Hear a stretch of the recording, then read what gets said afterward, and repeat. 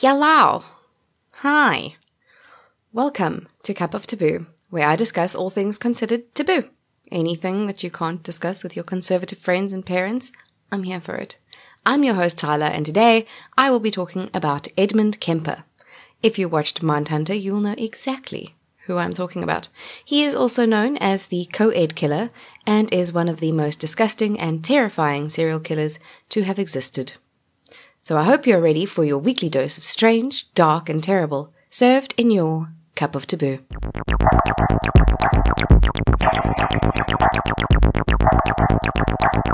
know some things that you don't know.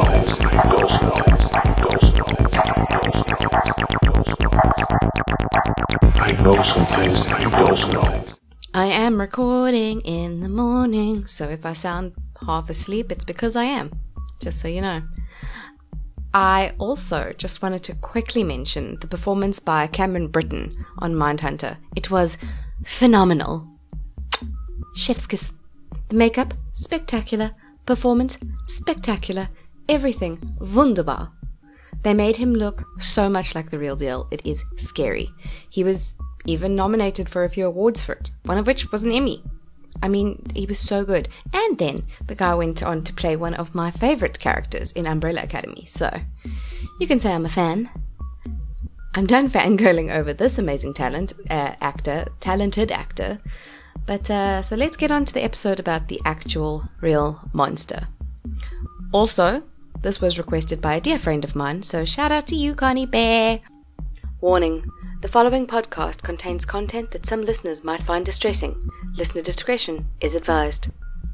But seriously, this one is quite disturbing, so if you get triggered easily, please note, this is your warning now. There will be death. There will be necrophilia. There is a whole bunch of really bad things. Edmund Emil Kemper III was born on December 18th, 1948 to Clarnell Strandberg Kemper and Edmund Emil Kemper Jr. He was born in Burbank, California, and he was the middle child, which maybe explains something. He is also a Sagittarius, if that means anything. I don't know. Let me know. Does that mean something? According to a study, there are 4 signs, star signs, that would account for 40% of serial killers. So that's being Scorpio, Cancer, Sagittarius, and Pisces. I can't say I'm shocked. Kidding. The Kempers moved around a bit when Ed was young, and his parents had a very rocky relationship. They would fight all the time, and when Ed was 9, they got a divorce. So that was in 1957, and it was only finalized in 1961. So this was in his, formative years, so maybe this played a part in what he later became. Even though I was around the same age when my parents got divorced. I'm just sorry, I don't murder people. I don't cut their heads off and do things with them. I just have a really dark sense of humor. But that's besides the point. So when their relationship started to get rocky, Ed Jr., Edmund's dad, would rather go work at the atomic bomb testing sites than be at home. And I think that this sort of had a massive impact on how Edmund, the killer, saw relationships, conflict resolution, and women. Ed's father was quoted as saying, in quotes, "Suicide missions in wartime and the atomic bomb testings were nothing compared to living with her." About living with Clarnell. So that's saying something. She sounds rough. His mother, after the divorce, hated men, and she would take it out on Ed by, treating him really badly, and just he was a man in her life, and she I think saw his father in him, and obviously took it out on him. She did get remarried and divorced, and she had boyfriends, but nobody really stuck around. So Ed was living with her and his 2 sisters, but it didn't go so well. His mother actually made him sleep in the basement because she said that she was afraid that Ed might try to do something to his sisters, like sexually assault them. Now imagine your mother saying something like that about you. First of all, it must affect you terribly. Secondly, there must be a reason she's saying something like that, right? Like, your mom won't just go around saying, I'm scared that you do this, unless she literally feels it. Like, maybe you're already creepy and she just knows it. Mother's intuition? I don't know. But to be fair, his mother was an alcoholic. They also believed that she had mental health problems. So, double-edged sword. I don't know. Edmund was a very large human being. His parents were also both very large, and it just ran through their blood. So as an adult, he stands at 6'9" and weighs around 250 pounds. That's 2 meters and 5 centimeters tall and 113 kilograms for the metric users out there like me. He is a giant of a man, but he was also a giant of a child. This led to him being teased a lot, and it also led to a lot of people thinking that he was older than what he actually was. He was driving a car by the age of 10, so that's how large he was. He was in desperate need for that fatherly connection, but he couldn't seem to connect with any of his mother's husbands or boyfriends after his father left, so he turned to idolizing celebrities and fictional characters like the cowboys in the stories and the movies, and cops, and that's who he idolized. So when he was a child, before his parents got divorced, they had a few farm animals, and he loved them as pets, but they weren't there to be pets. So his father would cut the heads of chickens and make Ed watch, which obviously disturbed him, and then they were forced to eat the chickens for dinner. So that, I think, maybe played a little bit of a thing on Ed. That, I think, was something that stuck in his head. And then also, when he was younger, he went to a magic show in, I think it was New York, where they had this little show where they had a fake guillotine, and they would put somebody in and they would drop the blade, but the person's head wouldn't be cut. There would be a potato or an apple that would then get sliced in half instead, and everyone would be like, oh! So when he went to go watch, there was a very pretty teenage girl that went up on stage, and they did the whole spiel, and Ed said in later interviews that he couldn't stop watching it because he knew that she wouldn't get decapitated, but he was so interested to see if it might happen. So this may have been something that stuck with him as he grew up, because you'll see later he's a little too into the whole decapitating thing.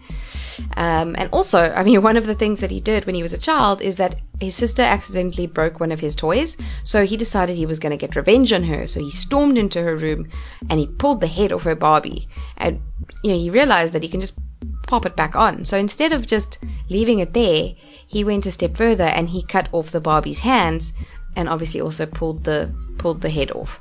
They also used to play the sick game called Gas Chamber, which he would force his sisters into, where he would get them to tie him to a chair, and he would then shake and writhe uncontrollably until he, quote, died, to pay for his sins.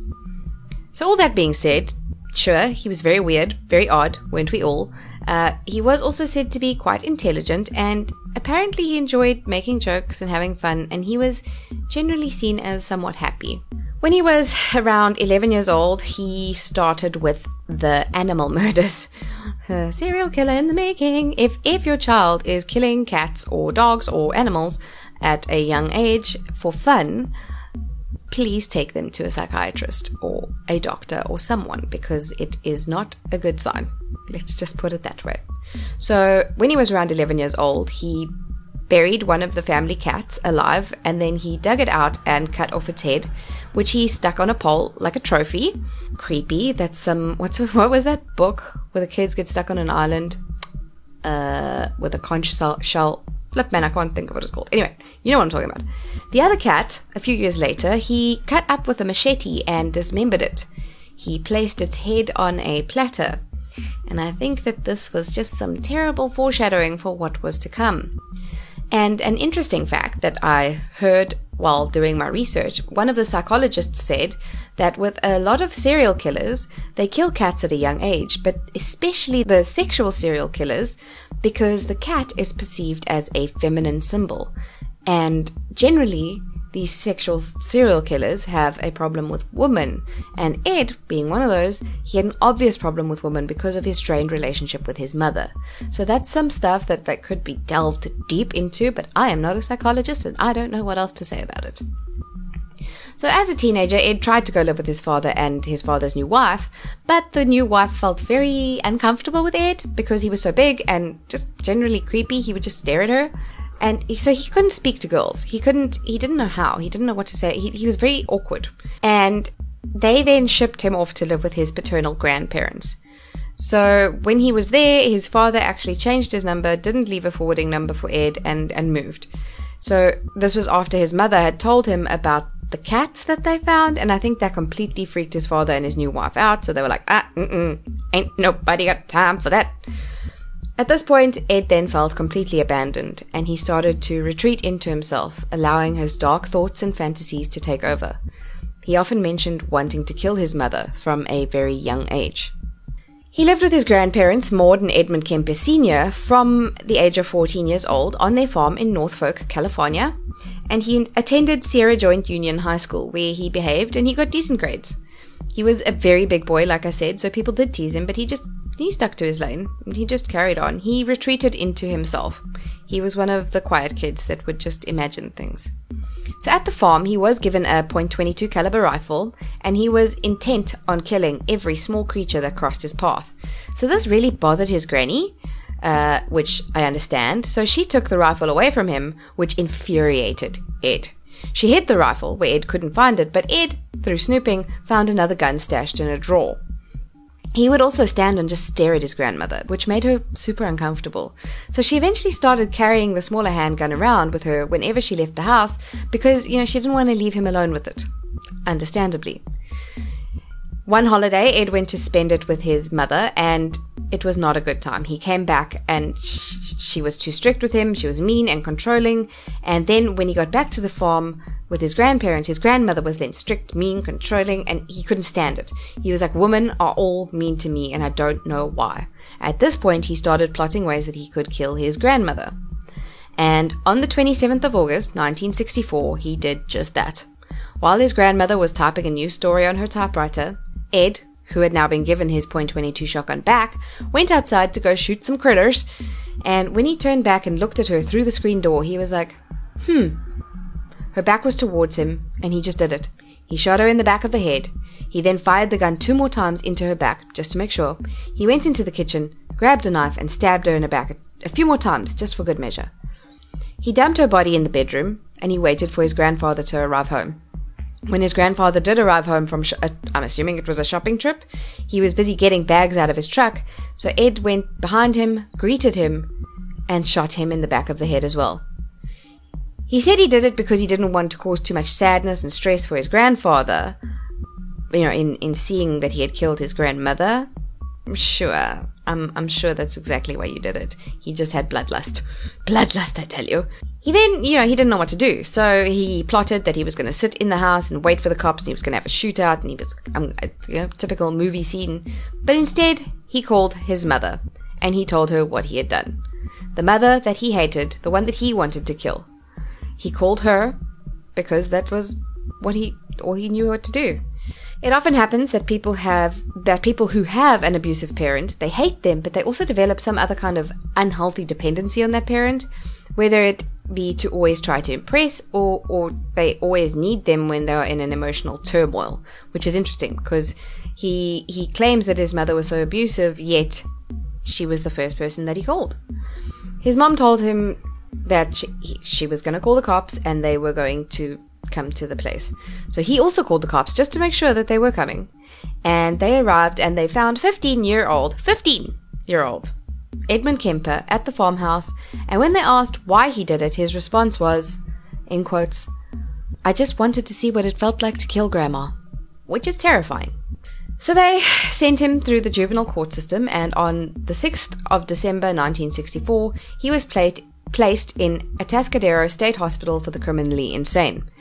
They diagnosed him with schizophrenia, like they did to everyone at that time who murdered anybody who did anything slightly out of the norm. And they then sent him to this institution, which was not for youths. They were grown men, and most were hardened criminals. There were around 1,600 inmates, of which a few dozen were murderers, and over 800 were sex offenders.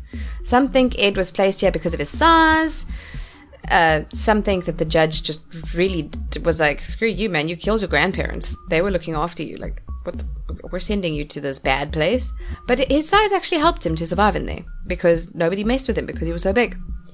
So he was given many tests by the doctors and psychologists, and he loved it. This was his time to shine. He could talk to people. He could, they were testing him. They were interested in what he had to say.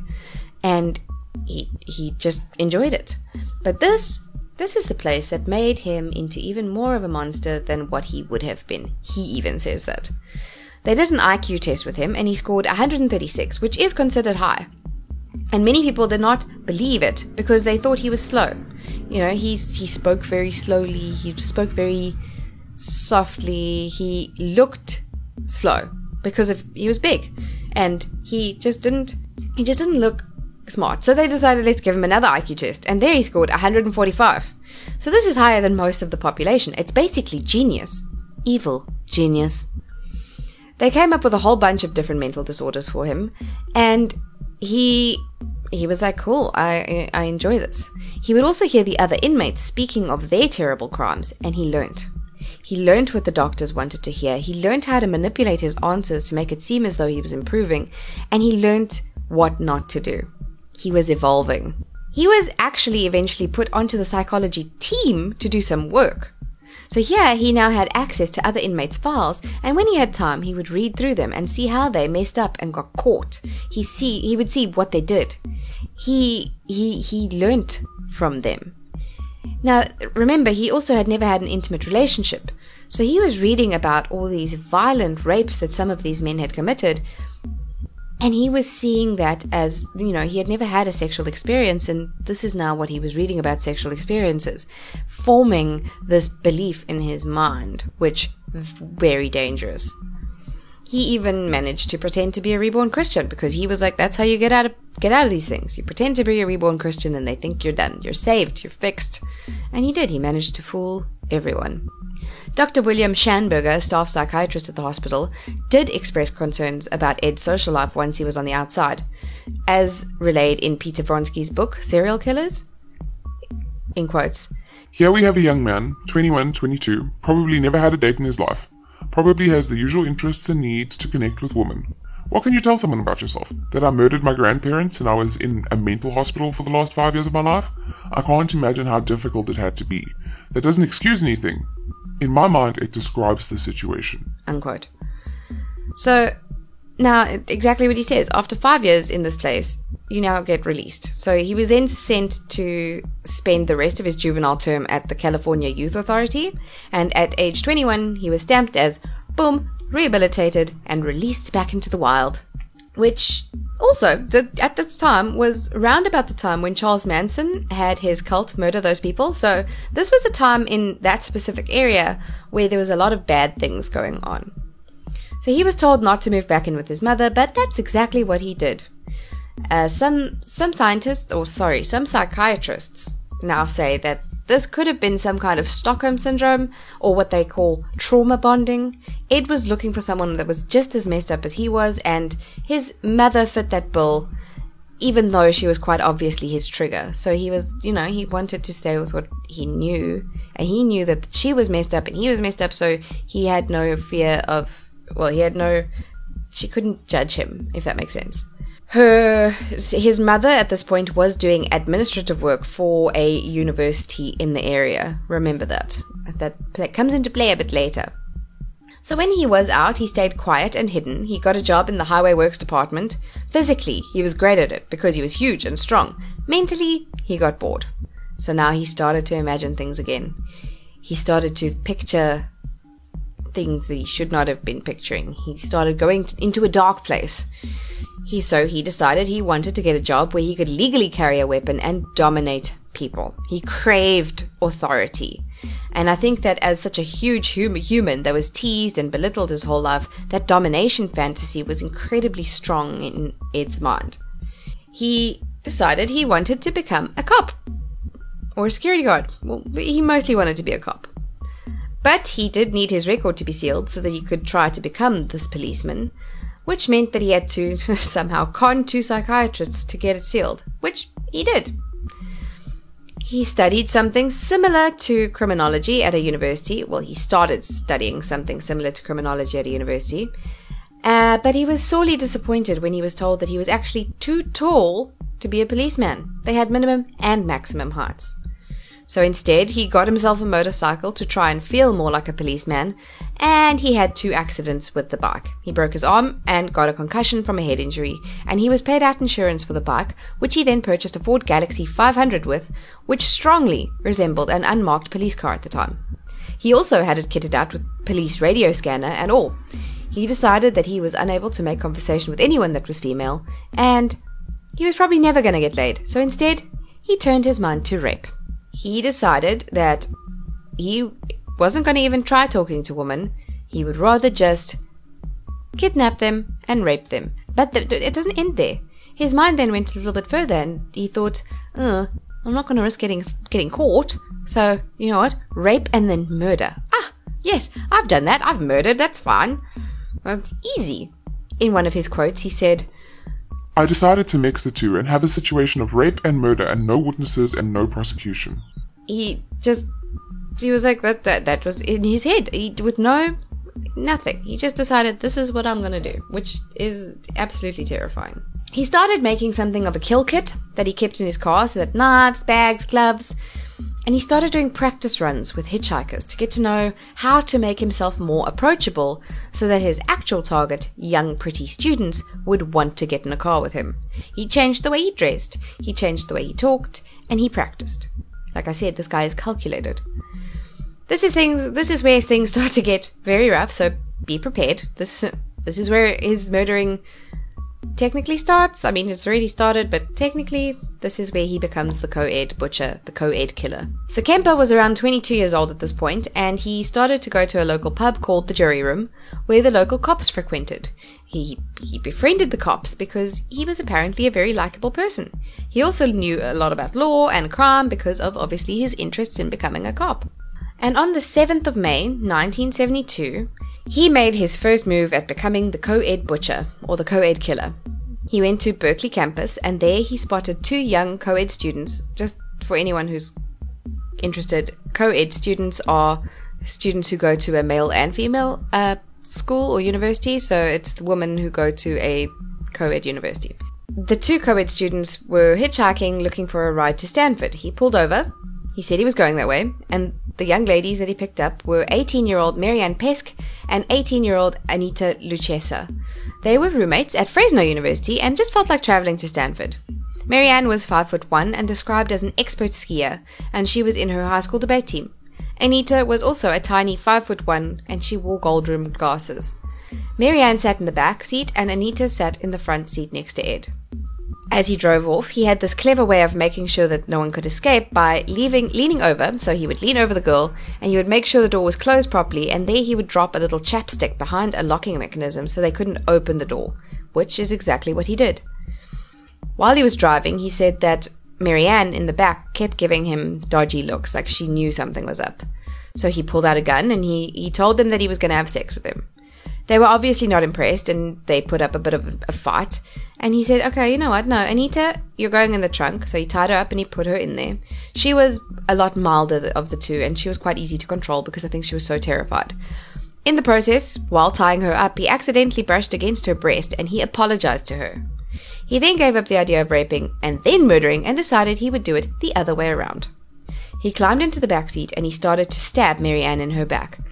But she didn't die as quickly as he had thought she would. He could not stab her in the heart because he said that her breasts threw him off. He was quoted as saying, I stabbed her, but she didn't fall dead. They're supposed to fall dead. They're supposed to go, oh, and fall dead. I'd seen it in the movies, right? It doesn't work that way. When you stab someone, they leak to death. End quote. He then cut her throat, which killed her. And then it was time for Anita, who must have been so terrified at that point. She had just heard her best friend get murdered, and she knew that she was next. Not wanting to go through the struggle he went through with Marianne, he used a much bigger knife on Anita, who put up a hell of a fight. He ended up actually cutting his own hand and needing 3 stitches from it, leaving all his blood at the scene, but this was before CSI, so that didn't help at all. Anita eventually died from blood loss, and he stuffed the 2 bodies into the trunk and he left the secluded area. At that point, Ed was renting an apartment in Alameda, so he drove there. He was actually pulled over by a cop for a busted taillight on the way. Somehow, the officer did not notice all the blood in the car and on Ed, and Ed was let off with a warning because he was able to sweet talk the cop because of how he knew them. Back at the apartment, Ed dismembered the bodies. He cleaned them, and then he had sex with the corpses and the heads of his victims. He would periodically stop to take Polaroid pictures of his work, and he treated the girls like the Barbie dolls that he had destroyed as a child. He robbed them of $8.28. When he was done, he placed the body parts in plastic bags and stuffed them into his closet. The next morning, he put the bags into boxes and drove them to Loma Prieta, the highest peak on Santa Cruz Mountains. He took note of where he left them so that he could, in quotes, visit his girls later, end quotes. And he did keep their heads, though. He performed sexual acts on their heads until the decay got to be too much for him. He then threw them down a ravine on a different mountain. It's disgusting. The girls' parents tried to make missing persons reports, but the police were not interested as both girls were over 18 and hitchhiking at this time was incredibly popular, so the police said they've probably gone away for a while, and the parents were left unable to do anything. On the 14th of September, only 4 months after he had killed Marianne and Anita, Kemper came upon his next victim. She was a young 15-year-old Eurasian, so she was Asian European girl waiting at a bus stop in Berkeley. Her name was Aiku Ku, and she was a dancer. She was a very good dancer, and in fact, she was on her way to a dance class. She had missed the bus. Unfortunately, she had missed the freaking bus. When Ed pulled up, she was hesitant, but he also started learning. He had a very clever trick where he would glance at his watch, which would make the hitchhiker think that he would happily leave them there, and also like he had places to be, giving the illusion of safety. Aiku got into his car and they started driving.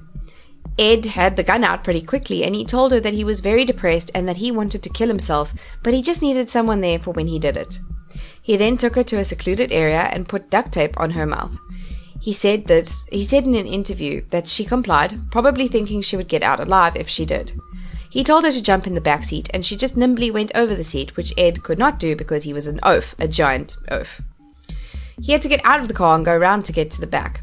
Somehow, he locked himself out of the car, though, with his gun on the passenger seat, and he knocked on the window and got Aiku to open the door for him from the inside, which she unfortunately did, and nobody can say why she did.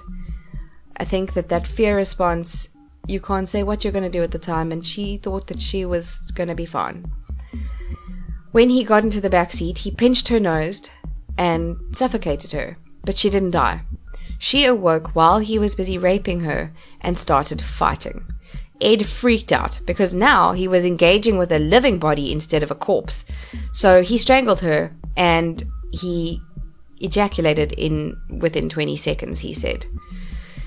He put her tiny body in the trunk and went for a drink with her body in the trunk. He then went to his mother and spoke to her for about an hour and a half, and finally he went back to the apartment where he dismembered Aiku Ku's body. In some interviews he said he had sex with her dismembered corpse, but there are also cases of him denying this.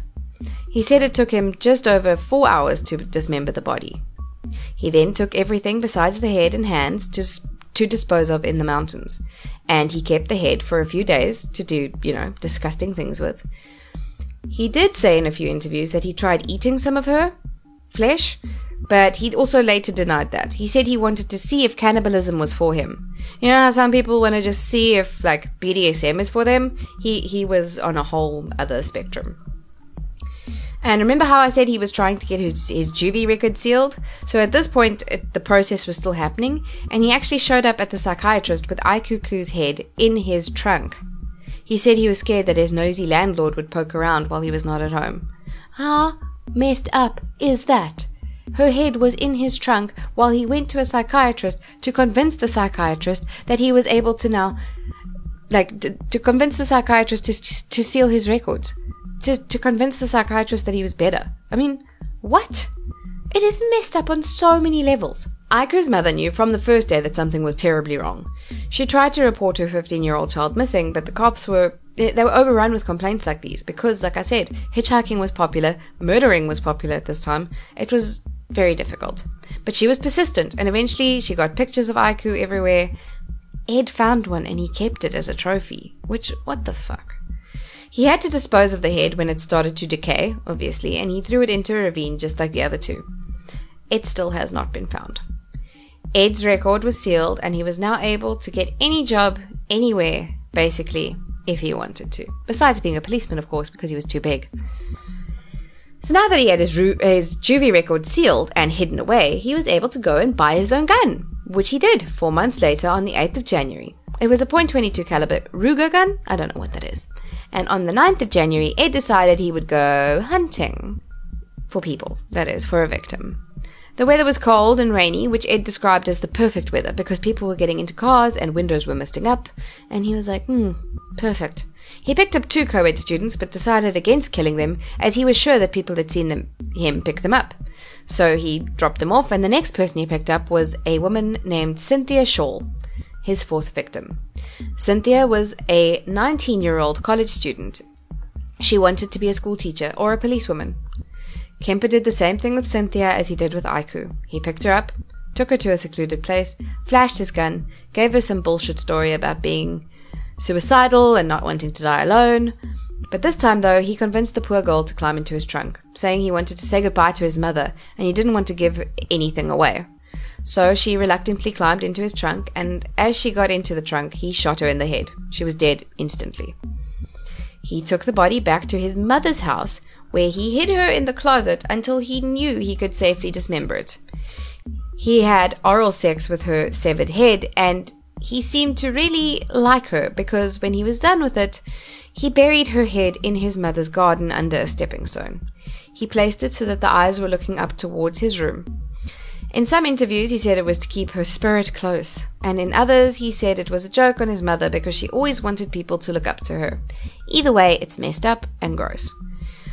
He pulled a ring off her finger as a souvenir because he collected souvenirs, and he wrapped her body parts in plastic bags and placed them in boxes and then dumped them just next to State Route 1, 19 miles from Monterey. Some say that at this point he was asking to be noticed or caught by doing this because it was a deviation from his usual hiding of the body in a remote area where people couldn't find it. The body parts were found the next day by a highway patrol officer. Her torso was found in a lagoon in Santa Cruz a week later. Sorry, I just want to make a note. Imagine the absolute terror that this must have elicited. Walking up to a plastic bag and finding it has 2 human arms inside, finding another bag with human legs and some strips of flesh, and then finding just a torso a week later.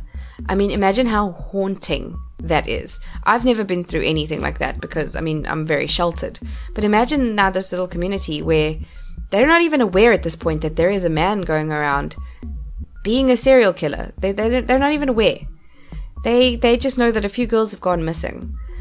So the pelvis and left hand were found on a beach a few days later, and the police pieced her together and determined that it was in fact Cynthia Shaw. They determined that she had been cut up with a power saw very neatly, but she was first hacked with a knife or a sword. So this led them to believe that there may have been 2 killers, which is interesting. The year is now 1973, and after Ed left Cynthia's body parts scattered all over the place, people were starting to freak out, understandably. There were outcries for co-eds to stop hitchhiking. The people were begging girls to stay in their dorms after midnight, which is funny because he would pick his victims up at any time of the day. The dark doesn't make this world more dangerous for a woman. It's dangerous all of the time. People were buying guns, locks, and all other forms of defense. Some girls listened and stopped hitchhiking. Others carried on. Ed picked up a few girls, and if they started talking about the co-ed butcher, he wouldn't kill them. Because I think it scratched that little ego part of his brain, of his personality. On the 5th of February 1973, after another argument with his mother, Ed was pissed off and he went out looking for his next victim. Unfortunately for Rosalind Heather Thorpe, he found her. Rosalind was a 22-year-old student at the University of Santa Cruz, and at 9 p.m. Rosalind decided to leave campus and go back home, but she missed the bus and decided to hitch a ride. Ed saw her standing there and he pulled up to her, telling her that the last bus had come and gone. And also, just to make a note, he placed a university staff parking sticker in his windshield to give him access to the university parking lots. He got it from his mom. And in the universities, they were telling students to only trust people with these sorts of parking stickers. Now, profilers and criminologists tell you to not trust anybody at all, especially people with these stickers. But back then, they didn't know things. So she got into the car, and then Ed pulled off. He slowed down shortly after picking her up to pick up another student, 22-year-old Alice Helen Liu. Alice was studying to become a political science teacher, and she was described as someone who really loved other people. She hopped into the back seat and off they drove.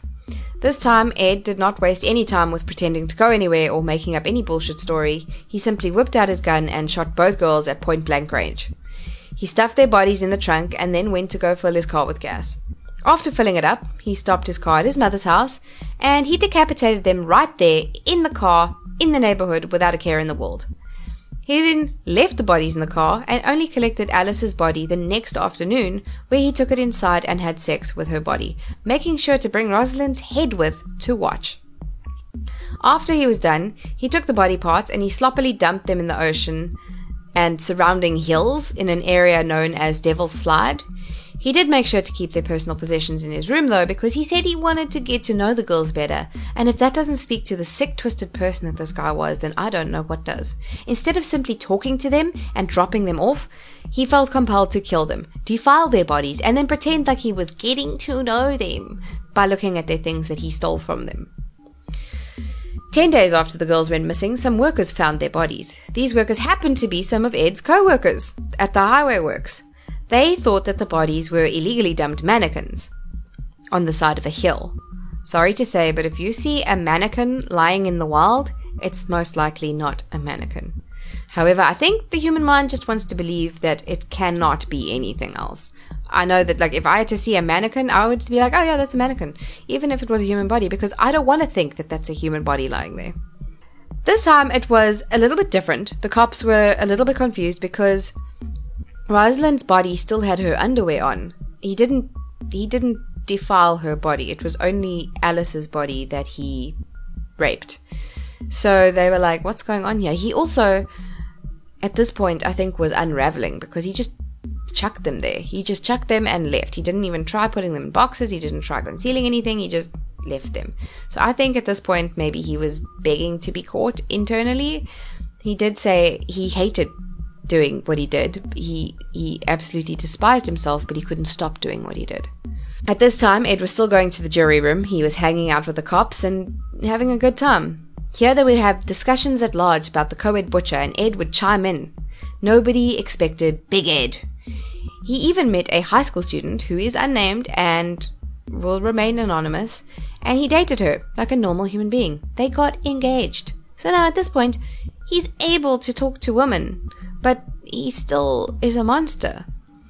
He was becoming undone. He was drinking heavily, and he was becoming incredibly paranoid.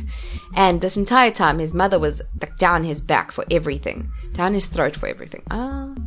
What's the right one? It doesn't matter. She would blame him for the fact that she couldn't get dates.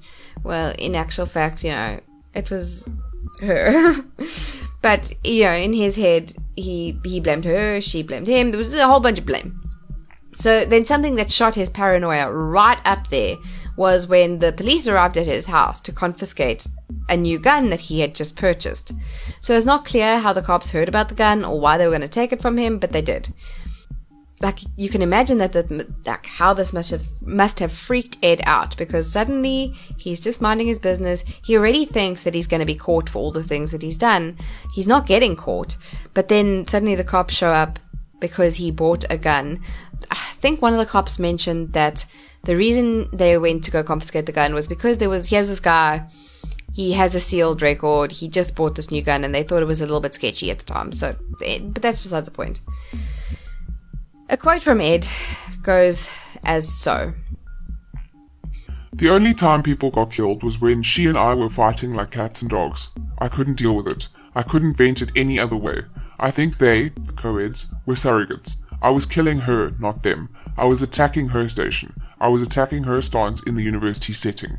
And in saying that, he also expressed that he felt sympathy for his mother. He could see that work was wearing her down, and she was bitterly disappointed. So he had this love-hate, unhealthy thing with his mother. And that's where I mentioned earlier, her working at the university he said that is the reason that he was picking up university students, because of how the university was wearing his mother down. It's all just some weird backwards circle of things. On Good Friday, the 20th of April, 1973, a month after his last kills, Ed returned home with a lily for his mother, who was not at home. She was out partying. He sat at home and got overrun with anger. Anger that his mother was out and that he was at home alone. He finished a 6-pack of beer and she was still not home by midnight. He had a nap, and at about 4 a.m. he got up to find her in her bed reading a book. When he walked into her room, she sighed and said, "I suppose you want to sit up all night and talk now." He meekly said no, and she turned around and got comfortable to go to sleep. Ed went back to his room and simmered in anger until 5 a.m. At this point, he had worked himself up to such a state that he stormed out of his room, grabbed a claw hammer and a knife, bashed into his mother's room where she was sleeping, and he smashed her skull in while she slept. He then cut off her head, placed it in the living room, and screamed at it for an hour. He also stood and threw darts in her face in his rage. This was it, the one time that he would get the last word in with her. Some sources say that he defiled his own mother's head, and Ed stated in a later interview that he had only said that because he said that he did it in his initial interviews. Later on, he said he only said that to get shock value. He then cut out her tongue and vocal cords, and he tried to destroy them in the garbage disposal. However, because they were very tough, they just kind of got spat back out, causing him to sort of like, ugh, ugh. His mother got her last word. It is said that then after that, he went and had sex with her headless body. But again, he denied this much later on. But in his initial interview, he stated, in quotes, "I came out of my mother's vagina and in a rage I went back in," end quotes. After this atrocious act, Ed had another moment of thought, which is never a good thing for Ed, and he decided to call her friend Sarah Sally Harrett, who was 59 years old at the time. She didn't answer, so Ed tried a few more times, with the intent of luring her over. She didn't answer again, so frustrated, he went to the bar and he had a few beers and shots, and a few hours later he got back home. He finally reached Sarah at 5 p.m. and she accepted his invitation. Sarah arrived at the house at about 7:30 that night, and Ed told her that his mother would be down shortly, so she said that she was dead tired and asked if she could sit on the couch, but she never made it to the couch. Ed punched her in the stomach, then, like the coward he is, turned her around to avoid eye contact, got her into a chokehold, and lifted her up, which broke her neck almost instantly, and he had an orgasm while doing it. He wrapped her head in a bag, and he cut it off, then went back to the jury room for some drinks. Afterwards, he got home, exhausted, and he went to sleep in his mother's blood-soaked bed, which psychologists still to this day can't explain why he did that. In his head, if both his mother and her friend were murdered, they would not suspect him as much as if it was just his mother. He had sex with Sarah's body in true Ed style, and then, when the frenzy was done, he realized that the gig was up. The jig was up. Jig. What's the right way of saying it? There was no way that this wouldn't be linked back to him. His mother, her friend, in their house. He did try to escape. He took Sarah's car and he fled. Before leaving, he left a note for the cops that said, "Not sloppy and incomplete, gents. Just lack of time. Got things to do. Approximately 5:15 a.m. Saturday. No need for her to suffer anymore at the hands of this horrible butcher. It was quick, asleep, no pain, the way I wanted it." Ed was on the run for 3 days. He didn't sleep at all in that time. He just fueled himself with caffeine and that stuff. Eventually, though, on the 24th of April, 1973, Ed, who was now only 24 years old, gave up. After driving 1,500 miles, he pulled over in Pueblo, Colorado, and he found a payphone. He called the Santa Cruz Police Department, and he told the person on the other side that he had killed his mother and her friend, as well as the 6 co-eds. This was 4 a.m., so the officer on the line was like, this is a prank. He told Ed that the lieutenant would only be back in the office at 9 a.m. and that Ed should call back. Frustrated, Ed used the officer's name because he recognized his voice from the bar and told him to wake the lieutenant up. The officer refused, so Ed, being ever so patient, waited, and hours later called again. Again, the officer on the line thought it was a prank call. Crank call? Prank call. And he actually hung up on him. But Ed was now determined. He wanted to go back home, and he wanted to be put back into an institution where he had some of the best times of his life. So he called again, and he started shouting that he was the co-ed killer, and that he gave details that people wouldn't know. So the officers finally started taking him seriously, and then they accidentally hung up on him while trying to get a trace on the call. He called them back, got them to call him because he was now running out of coins for the phone. Eventually, he told them to get Sergeant Alufi to go to the house and have a look for himself. This was the guy who confiscated the gun from him originally. So Sergeant Alufi went to the Kemper household, and he found the horror scene that was there. He was first struck by the smell, and then he saw the blood. He called for more officers and the coroner. The house was a mess. Ed didn't try to clean up. Clarnell Kemper and her friend Sarah's bodies were found stuffed in the closet without their heads, and their heads were found in the living room. And then they found his note. Big Ed really was the monster that they had been looking for all this time. A cop in the area where Ed was, named Martinez, was the one to actually apprehend him, and he said that he was incredibly intimidated, but Ed was very cooperative. He stood there, allowed him to do the search, and he, made small talk with him. Ed was taken to some holding cells and taken by the police to his dump sites and apartment. He told police where they would find some body parts. There are still some to this day that have not been found, probably eaten by coyotes or whatever. And Ed just talked and talked to anybody that would listen. He admitted to everything, but he also just, he sprinkled in a few lies here and there just to keep everyone on their toes. But he talked. He talked and talked. And if you watch his interviews, which you can do on YouTube, there's many, the way that he talks, he believes he is smarter than everyone involved. He's got such an annoying way of talking. But anyway, on the 30th of April, 1973, Ed was charged with 8 counts of murder in the first degree. On the 28th of May in 1934, no, that's not right, that's my dyslexia. On the 28th of May 1973, he tried to commit suicide with a sharpened pen clip.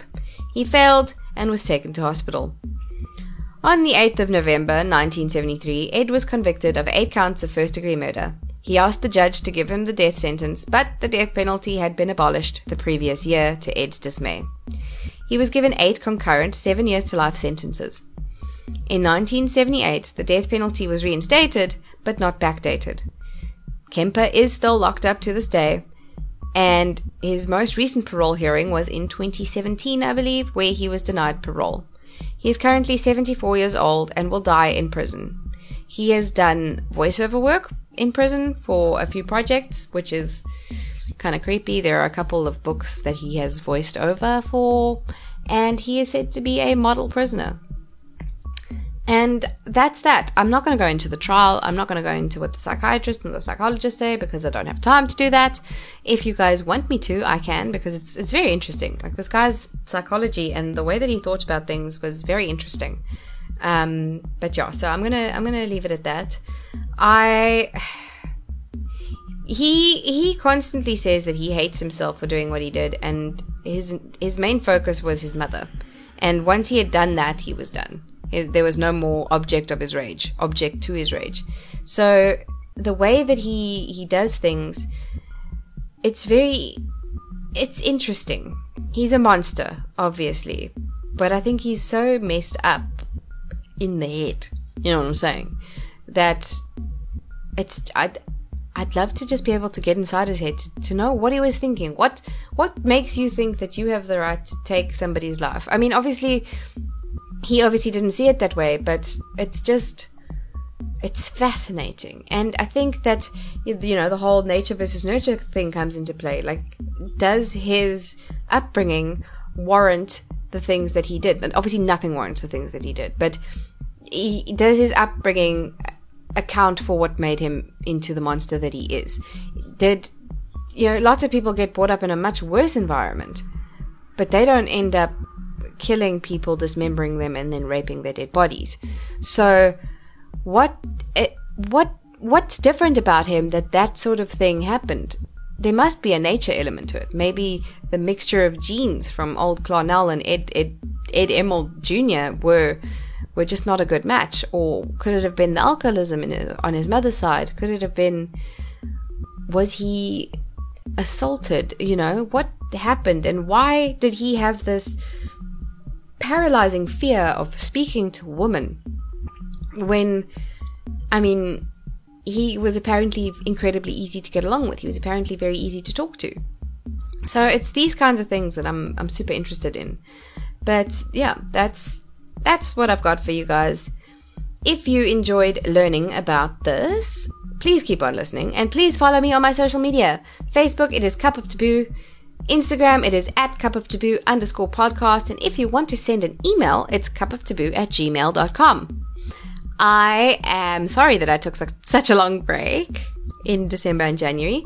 I tried to get things in order. I've decided I'm going to do a lot more interviews, so that's going to be fun. I actually have my first interview coming up next week about some interesting sex stuff. It's about monogamy, which is fun. So please make sure to keep listening if you want to hear that. It is a lot of fun. And then after that, I'm also going to be talking to somebody else about dating apps and the nightmare that they are. So it's going to be a lot of fun. I'm going to focus more on that sort of stuff this year. And yeah, if you guys have any suggestions, I would really like to hear it. If you have anything that you want to speak about over an interview, let me know. I would be more than happy to have a chat with you. But yeah, I hope that you guys keep your ears open for that. And yeah, until then, stay hydrated, my lovelies, and I will chat soon. Bye!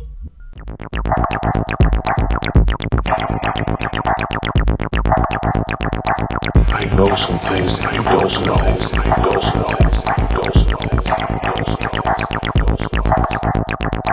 I know some things that you don't know.